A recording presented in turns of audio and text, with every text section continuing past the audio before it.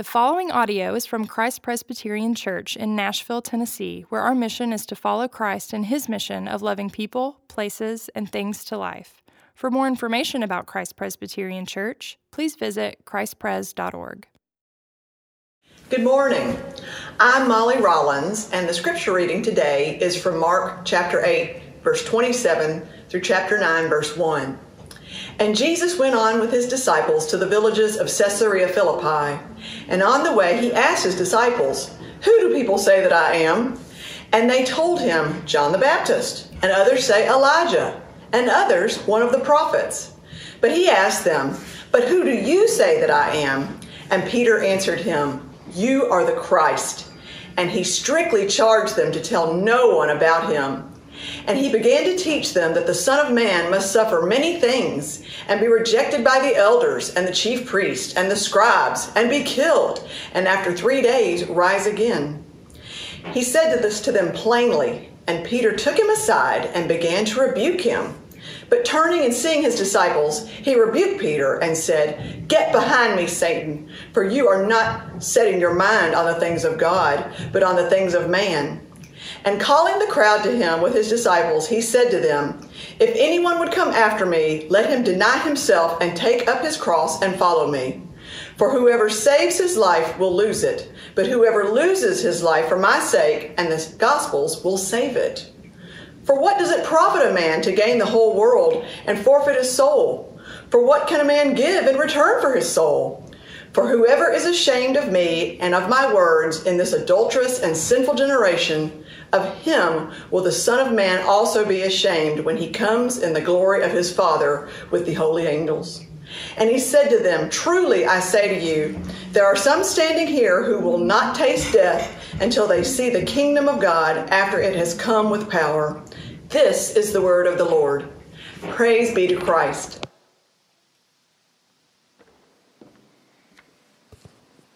Thank you very much for reading that passage of Scripture. Good morning, everyone. It's a great delight to be here with you. My name is Paul Lim.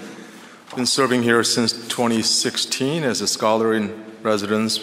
My other position is at Vanderbilt, serving there as a professor in the history of Christianity. So it's a great delight to be inhabiting both these worlds, thinking and struggling about faith and work. And so the third part of my work identity is as the senior advisor for content for NIFW, about which you've heard a good deal already. So, believe it or not, the Lent season has just begun.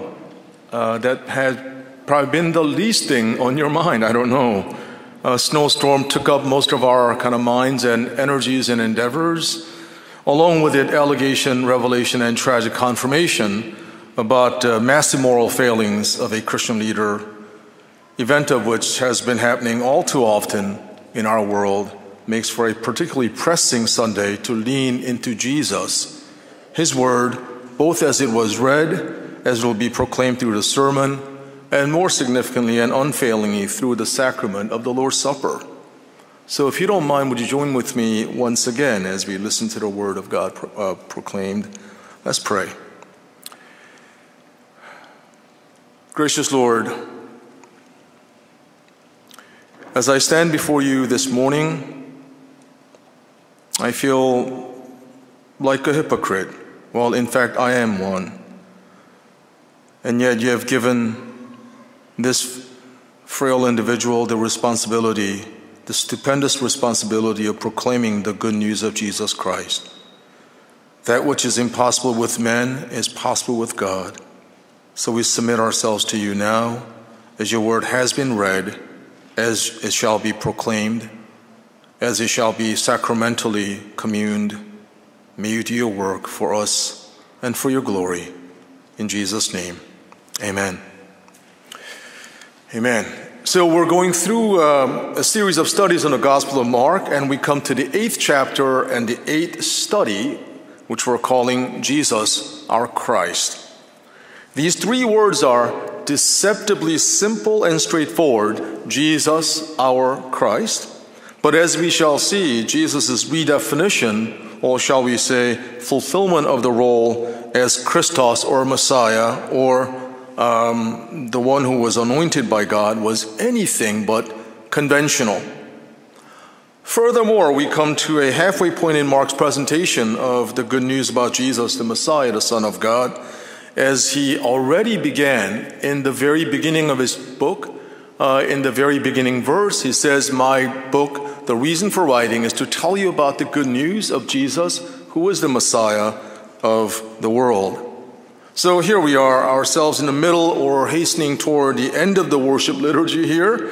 And it's incumbent upon us to ask this question as it was asked nearly 20 years ago at a survey done in England among the regularly church-going Presbyterians, Baptists, and Anglicans. That's not the sum total of Christians in England at the time, but three representative bodies that are kind of arising out of the Protestant Reformation. And the question was, what do you really hope to receive from your religious observances and participation was the question. What do you really hope to receive from your religious observances and participation? And summary of answers can be formed as 4 P's: protection, provision, perspective, pathway. Protection from evil and in some ways suffering, I suppose, some said. Secondly, provision of daily bread and other necessary goods for the journey of life.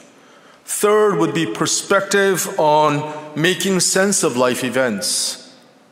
Fourthly, pathway into the next phase after death. I want us to think about our participation in today's worship liturgy, whether in person or remotely. What am I giving? What am I giving up? What am I hoping to get out of it? How would my life change, if at all, as a result of this? Why does this actually matter? In what ways does Jesus offer me and you protection, provision, perspective, and pathway? I think as someone who is participating in this worship service today, you have every right, indeed obligation, to ask that of yourself today. Today's text provides us a key pivot around which the entire Gospel of Mark, or indeed the entire Gospel of Jesus Christ, turns. Here we, as readers and worshipers, are faced squarely with the identity question of Jesus. Who is Jesus, and why does it matter? There are 3 points I would like to share with you today. No surprise there, and they're all phrased as questions. First point is Jesus the answer? Second point is, what's the question? Third is, who are you? Is Jesus the answer? What's the question? Who are you? I must make a somewhat comical confession here. I got these 3 points from someone else, so these are not my own points, and the source of which is slightly unconventional. It's been quite some time now, but I do believe it was while I was in my 20s, so that's about 30 years ago, so that's a long time ago. I found myself having to take care of some business at Grand Central Station in New York City. The business was none other than sitting in a bathroom stall. And I don't know about you, but these were the days before the advent of cell phones or iPads or laptops. And back in those days, I, much like other people, would read what's written on the bathroom stall doors. Have you ever done that? I do it all the time. On that particular occasion, now a lot of them are just kind of completely erased over, so you can't see what's there. But back in those days, and I think it was actually kind of carved onto the door. Maybe it was a wooden door. So I couldn't even remember that, but I remember what I saw there, right?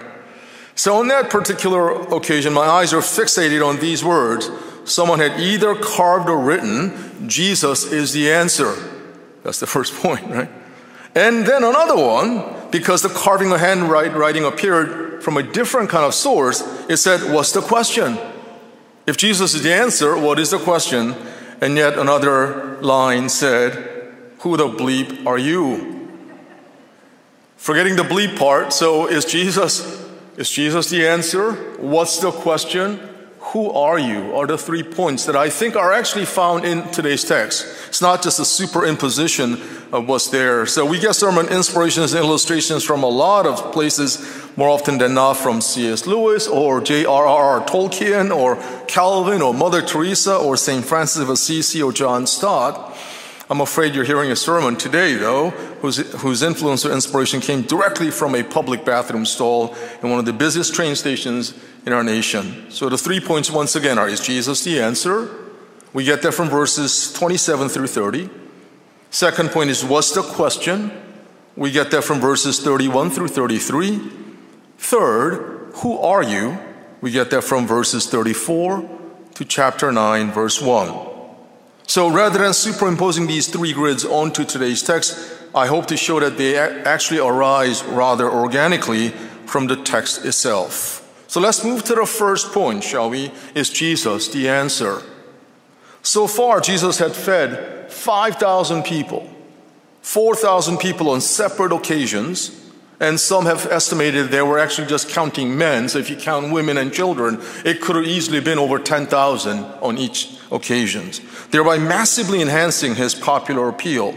Imagine you go to a big outdoor event and they'll give you a free meal, regardless of the crowd size. So I'm going to that concert, right? I mean, so if that's a concert that's going to give me free meal every time I go, I'm going to say goodbye to Maroon 5 or Foo Fighters or Kendrick Lamar, Cardi B, Wynton Marsalis or Celtic Woman or Andrew Peterson or Sandra McCracken. You take your pick of musical choice of that concert. You get the picture. You're not going to that concert, but free food, free lunch for 15,000 people, 12,000 people. Free meals will be a huge boon for your popularity. So Jesus did that. In addition to feeding miracles, however, he had healed a paralytic, he restored a demon-possessed man, he raised a dead girl, he healed a sick woman. He has sent out the 12 disciples to proclaim more broadly his message of the kingdom of God. Moreover, he had walked on water, opened the eyes of a blind man. These are all from the short Gospel of Mark. These are the things that he had done so far. Are you with me? That means there's a mounting sense of excitement, popularity. People are beginning to ask, is this guy the answer for us? So this surrounding the identity of this Jesus, who basically came from nowhere. He came from, Grundy County, Tennessee. If you're from Grundy County, Tennessee, please don't take offense, but I had to look up what is the poorest county in the state of Tennessee, and Grundy County is at the bottom, then according to the census. So Jesus came from no man's town. I mean, Nazareth is basically a place where no significant individual will be coming from. And here he was. And people are beginning to ask, is this guy, could this person be the one that we've been waiting for?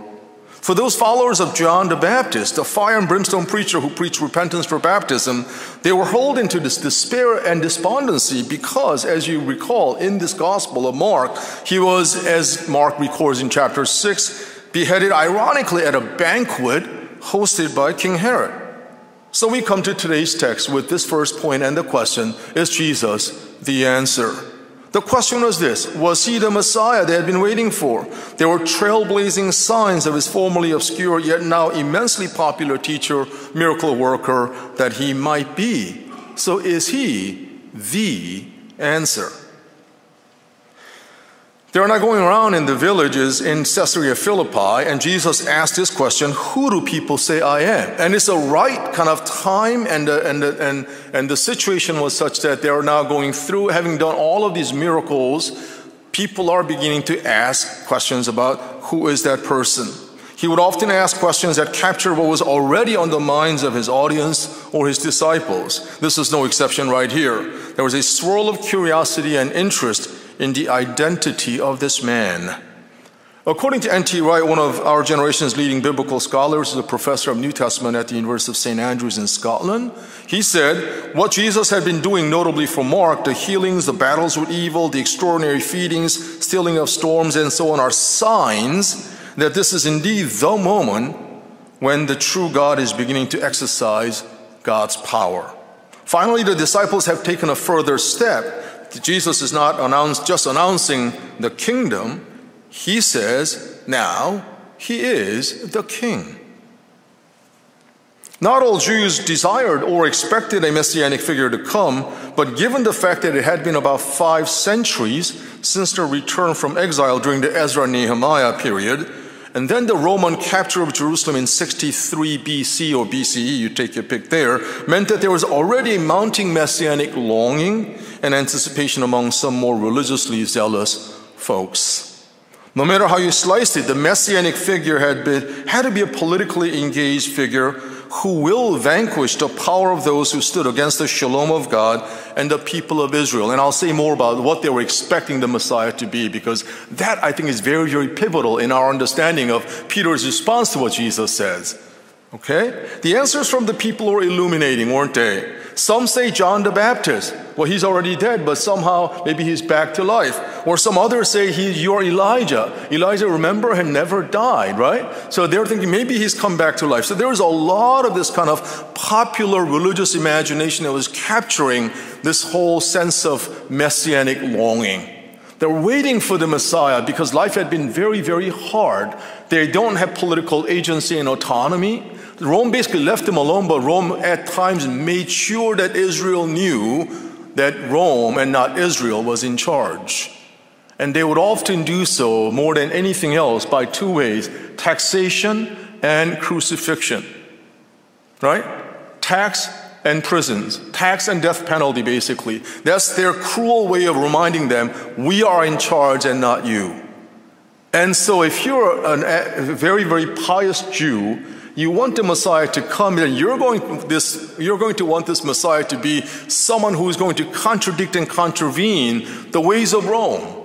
But as we shall see, what Jesus says about himself sounds like he's going to be a loser compared to Rome. I'm getting ahead of myself here. It is interesting about this popular perception of Jesus as they connected him, quite rightly so, in line with Elijah, the greatest prophet since Moses in the history of Israel, and John the Baptizer, who was seen as a precursor of the Messianic era. So they were right in kind of capturing some gist of the Messianic kind of theology that was already part of the Old Testament, and also in the in-between period, the so-called intertestamental period, or Second Temple Judaism. So we get kind of snippets and pictures of that in these verses here, all right? But then Jesus turned the question on to his disciples. What about you? While it might be interesting, even entertaining to discuss the various ways other people's opinions about Jesus was right or wrong, the most crucial answer to that question had to come from you. Without skipping a beat, almost Peter answered and said, "You are the Messiah." The Hebrew word Messiah and the Greek word Christos were referring to the same one, the anointed one. Traditionally, kings and priests and prophets were anointed with oil for their particular task. But by the time that Jesus was born and Jesus began to do his ministry, during this period called Pax Romana, the Roman peace, there was one of the nations that was subjugated under Roman peace was this nation called Israel. And Jesus comes out of nowhere and he begins to proclaim the good news. And people are saying, maybe he is it. So by the time of Jesus' ministry, these were the common understandings and expectations about the Messianic figure. They were one, so this is a 10 list that I got from this very well-known scholar of New Testament and Judaism. It says that Messianic understanding in this time period, they thought that Elijah would come before the Messiah. That's why they are saying about this Elijah. And then the Messiah would come, and then the Messiah will unleash this last assault on the hostile powers that stand opposed to the God of Israel. Fourth, there will be the destruction of the powers that stood against Yahweh. Fifthly, there will be renewal of Jerusalem. So as a local place, Jerusalem will receive this kind of revival and renewal. Sixthly, there will be gathering of the dispersed people of Israel, that they will come back to Israel. And seventhly, there is a kingdom of glory in the Holy Land. Eighthly, there is a renewal of the world. Ninthly, there will be general resurrection. Tenthly, there will be the last judgment, eternal blessing and perdition. So that was the sort of in a chock-full kind of condensed version of the Messianic expectation, that they were longing for that Messiah to come in the 1st century AD, right then. And in some ways, if you think about it, I don't have the time to go into the details, but this is also part of what many were expecting of the Messiah and are expecting even about Israel and the role that Israel plays in today's political economy and so on. Peter's answer was the right one, wasn't it? Jesus was the Messiah, the long-awaited one who will restore the kingdom to Israel. You see, friends, peppered throughout the 4 Gospels in the book of Acts, we see what people's expectations were about Jesus as the Messiah. So is Jesus the answer? The answer is yes and no. And I'll unpack that in just a little bit in my second point. So let's hurry on to that. What is the question? Is Jesus the answer? Second point is, what's the question? And there we will spend a lot more time on this. So his disciples are super pumped. Hey, we're not following just any teacher. We're actually hanging out with the Messiah. Talk about the increased self-esteem based on my association with someone popular, prominent, and powerful. You can drop his name anytime you want, and people will stand up and take notice of you, right? If you're a basketball fan, and if I were to tell you, I was playing one-on-one, with MJ the other day, and they'll be like, who's MJ? It's like, well, don't you know MJ? I don't need to tell you. Michael Jordan, of course. And or I was, let's say you're into music, and you say, I was having lunch with thus and such, some big music producer or some big artist. Then as a result of that, your self-worth is kind of kicked up a notch. You know what I'm talking about, right? You can tell your friends, yes, I was having lunch with the Messiah. Did I tell you that he's the Messiah, not a Messiah? Yes, so we were enjoying our regular one-on-one today. Me and the Messiah, by the way, Peter or James and John would say. And so they found this Messiah. They made this confession. Imagine that. But here's a huge plot twister. You ready for this? Because we often undervalue the plot twister that there was here. Let me make two very important disclaimers. One, Peter was a Jew, obviously. Jesus, too, was a Jew also. Meaning this, that we need to understand something about the Judaism of Jesus and the disciples in order to understand the shock value that was there for Peter as Jesus began to explain to him, okay, good, you got that answer right, I am the Messiah, but let me let you in on the messianic secret here. And there was that plot twister right there. You see in verse 31, it reads, Jesus then began to teach them that the Son of Man must suffer many things and must be rejected by the elders, the chief priests, and the teachers of the law, and that he must be killed and after 3 days must rise again. We have become so desensitized and sanitized into just believing that, yeah, we are Christians and Peter was a Christian and Jesus was a Christian. No. We have this huge benefit, 2 millennia benefit of having had Christians talk about this passage, explain it to us. But I don't know about you, friends, but if I'd been there in the first century, hearing these words of Jesus, I don't think I would have become a Christian. I don't think I'd follow Jesus.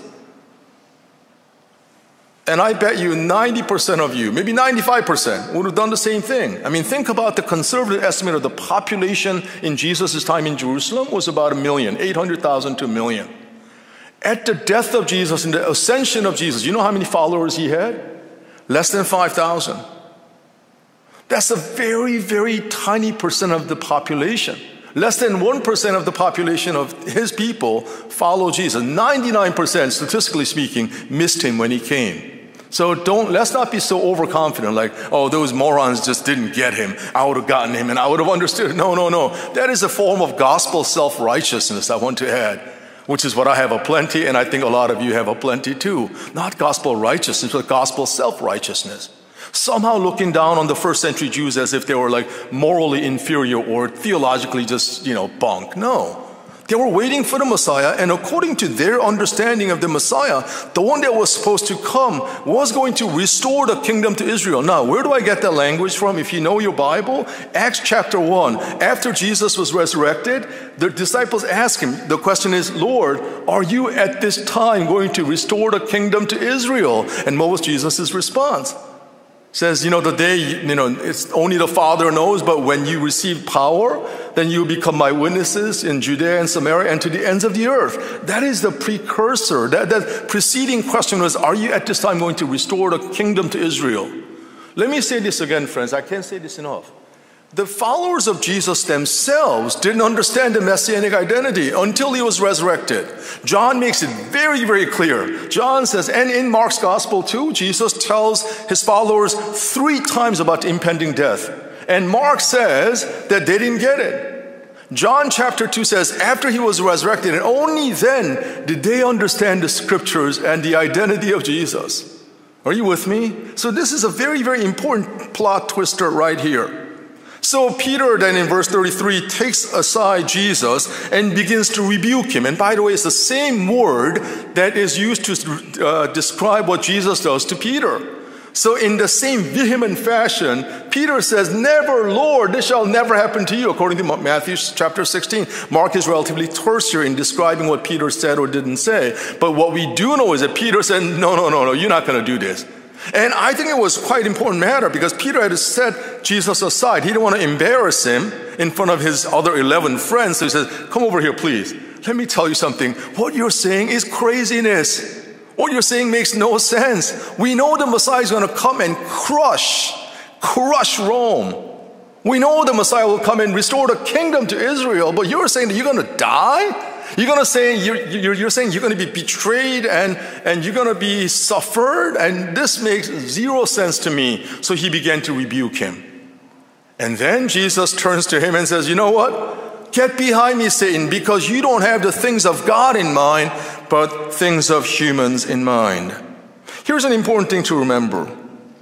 What Jesus began to teach made no sense at all. Zero, zilch. We tend to grossly underestimate the shock value of what Jesus said, which was completely antithetical to what our norms are about, truth, beauty, and goodness about the Messiah. Yet this new work of Jesus has several aspects that were quite cryptic, meaning kind of hard to understand, if not downright strange.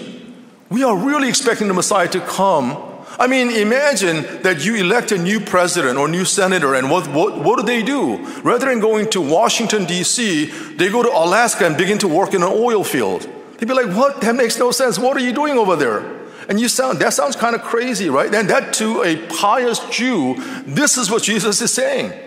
I'm going to be handed over, and I'm going to actually be crucified, and I'm going to suffer, and I'm going to bear the cross. Makes zero sense. The Messiah was supposed to fight against the enemies of Israel, not get in trouble with Israel's own teachers. This Messiah was supposed to prove victorious over the sworn enemies of the shalom of God, and yet he was going to be killed at the hands of the Roman soldiers? What kind of crackpot Messiah will spew out insane, illogical prattle about him getting killed by the authorities? Here is a historical illustration that made great sense to me here. So how did Jewish and Christian understanding of the Messiah differ and diverge? Because, if you study the first century Judaism and the beginning of Christianity, by the end of the first century, by the time that the Gospels are written, there's a pretty clearly divergent messianic understandings. This is a very important point to consider. And so let me give you that example. There was a book written in the 2nd century by this person named Justin Martyr. He wrote this book called Dialogue with Trypho. And Trypho was a Jewish person, and he's dialoguing with Justin, and Justin writes about that. And Trypho, the Jew, said, "Be assured that our whole tribe of Israel also awaits the Messiah. And we confess that all the scriptures that you Christians cite, speaks of the Messiah. I admit that the name Jesus inclines me toward such a view. However, we highly doubt whether the Messiah should be dishonorably crucified in this way." That's the crux of the matter right there. They're saying, okay, we believe that the Messiah is supposed to come, but we are 100% certain that Messiah will not die in a crucified fashion. Why? He wrote, "For cursed is the one who is crucified," Deuteronomy 21:23, as it says in the Torah. So that on this point, I'm very skeptical. It is clear that the scriptures proclaim the Messiah must suffer, but whether it is through a suffering cursed in the Torah, namely hanging on a tree, we want to know whether you Christians can show proof of this. To me, that really beautifully encapsulates the tension between Jewish messianic expectation and Christian messianic expectation.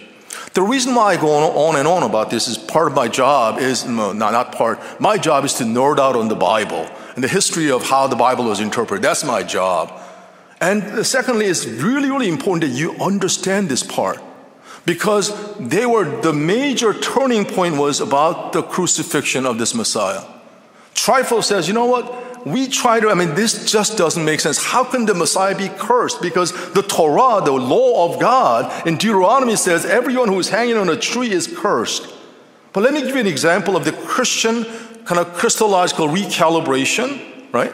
Christian kind of messianic recalibration that we see it not anywhere else but in the Bible. Galatians chapter 3. You may be familiar with this verse, 3:13.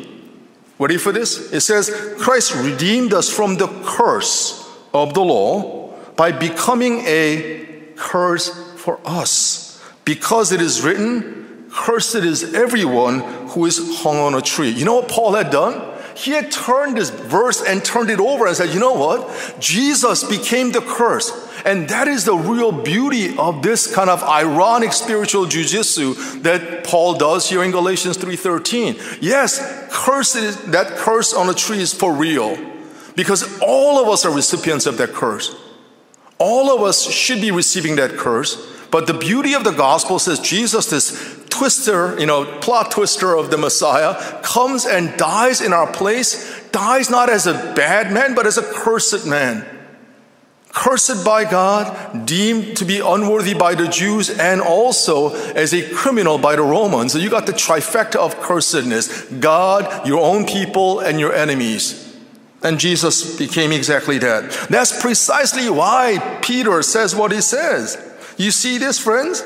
Not only was it repugnant vis-a-vis the Torah, but it was also to have someone crucified would be deep embarrassment to the eyes of the Romans. If I'm a nice, pious Jew, to have my leader, my powerful leader, be handed over and be crucified by my enemies would be a terrible embarrassment. How am I going to talk about power when my leader has been crucified?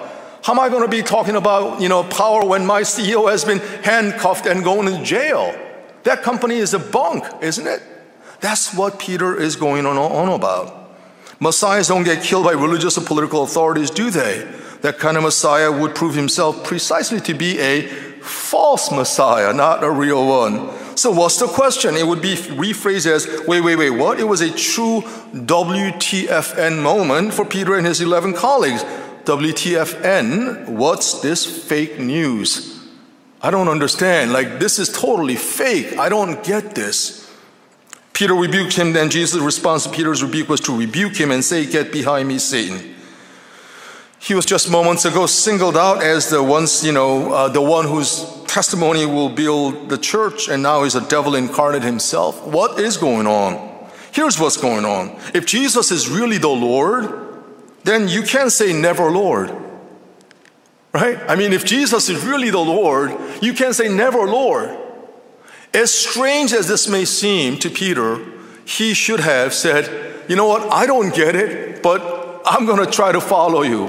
It makes no sense to me, but just as you told me to come out onto the water and I did, I'm going to try to do the same thing. Just as I fished all night and couldn't catch any fish, but you say cast your net over there, I'm going to do it. So I think these were tests of faith and recalibration of this massive messianic understanding. Because not just Peter as a representative figure really spoke for the people. He, along with thousands and 10,000s of people, hundreds of thousands of people, were expecting the Messiah to come and kick Romans' butts. And Christ says, no, I'm actually going to be crucified. Don't we do that? Here we see Peter inadvertently rebuking and correcting Jesus' own terms of his mission and identity. I do that. I custom design my terms of engagement with God according to my desires, according to my conditions. Otherwise, I'm simply going to cancel my subscription to Jesus. Talk about cancel culture. I cancel Jesus because I don't want to follow you in that. What you're asking of me is too much. I'm going to either redefine my terms of the contract, or I'm just going to have to cancel you because you're asking too much. The moment I become the adjudicator of what is suitable, palatable, or true about the call of Jesus and who he is, what questions he answers and how he answers them, I have in mind not the concerns of God, but my own concern that trump everything else, including Jesus. That leads us to our third and the final point. Who are you? For the first point was, is Jesus the answer? Yes, he's the Messiah. Then what's the question?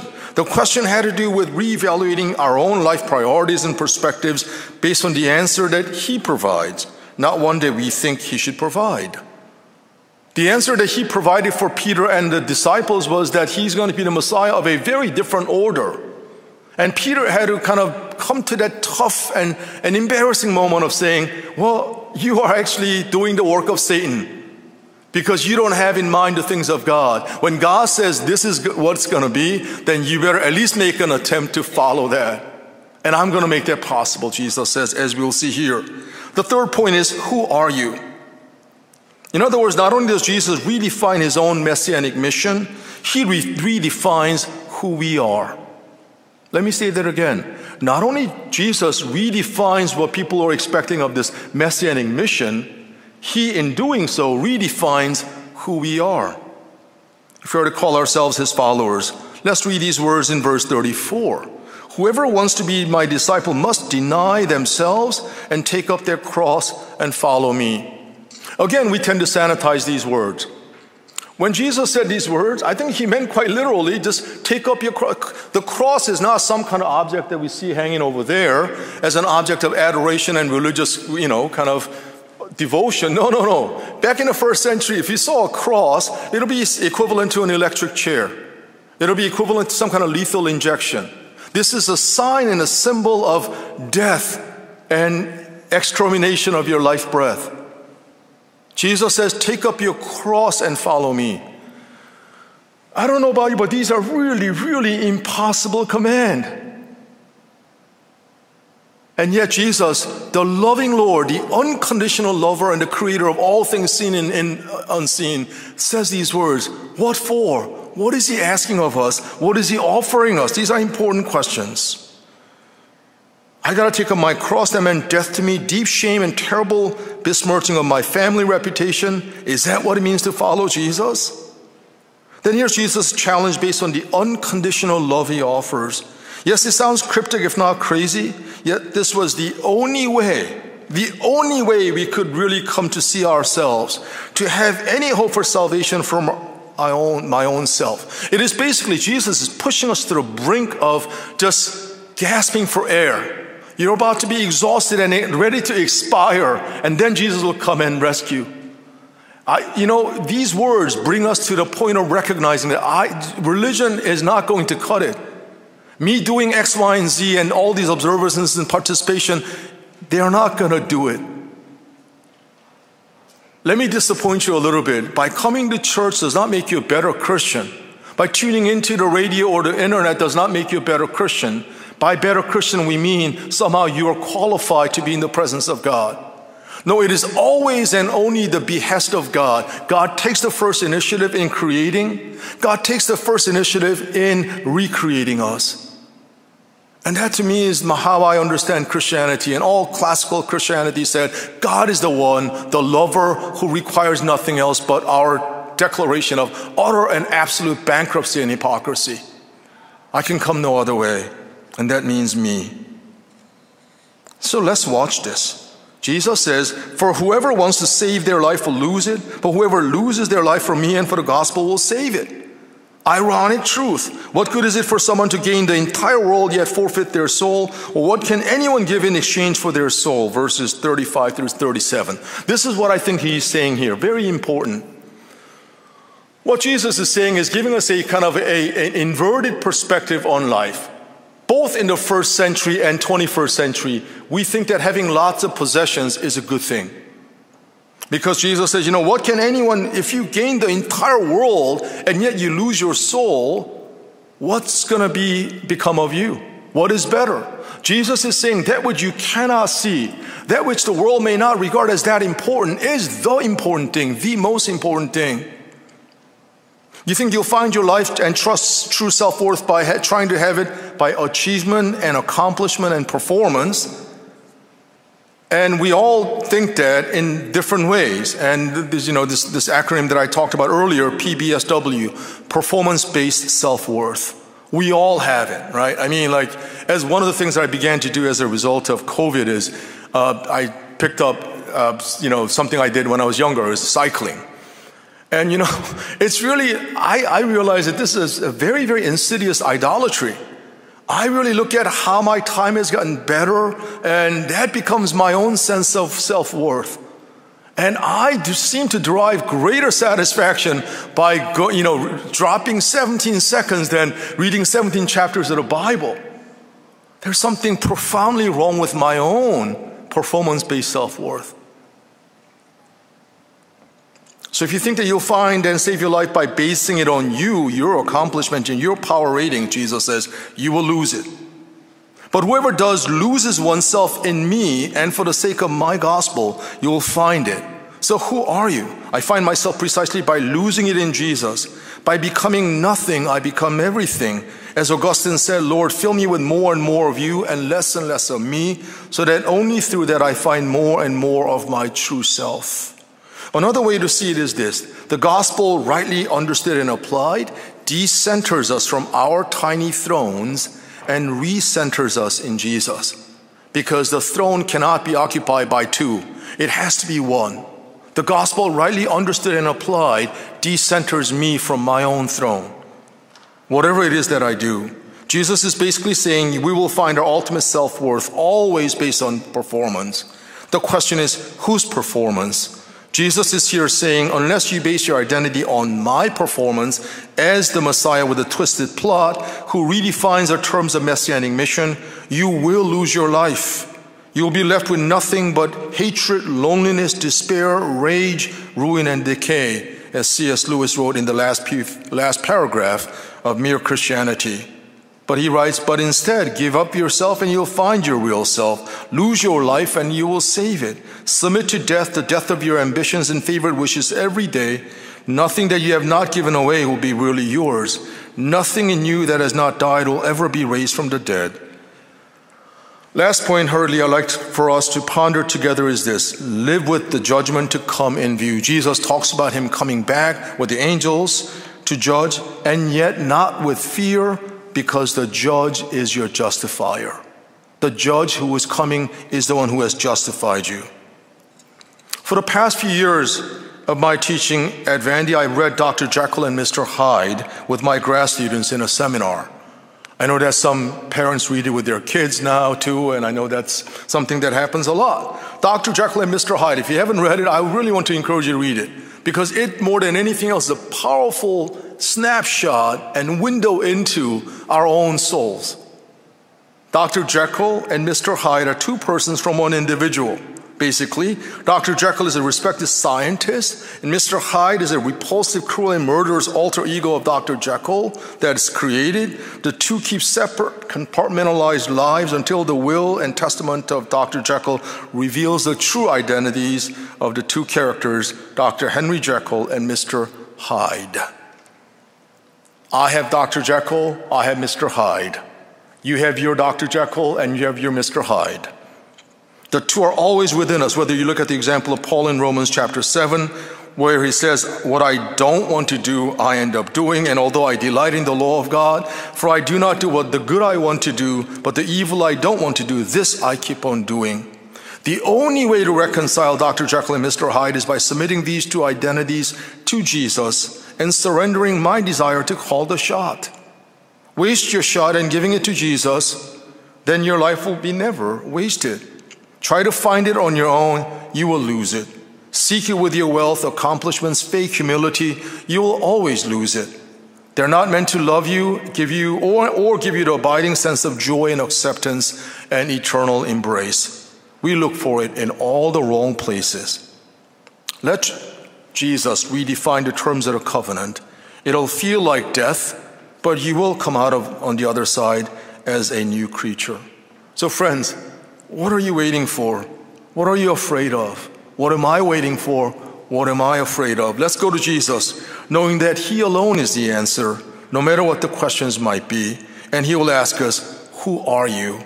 By reminding us as to whose we are. Let's come to the table with that eager anticipation of belonging to Jesus, our Lord and the Anointed One. Let's pray. Gracious God, we thank you for this time to worship you in spirit and in truth. We thank you for the delight of being called your own children. Lord, as we have done what we can in order to give due credit to your wondrous name and glory, we come to this segment in our worship service where we receive most humbly and helplessly the gift that has been offered to us, not because of our desert, but because of your grace. We come to the table to receive the body of Christ broken and blood of Jesus shed for the salvation of our cosmos here. So may you do that work of sealing our covenant commitment to you. Our hearts are always wayward. Our hearts are always running away from you. So you, as the hound of heaven, do please come after us with your grace, with your steadfast will to restore and to cause us rejoice and rest in you again. In your name we pray. Amen.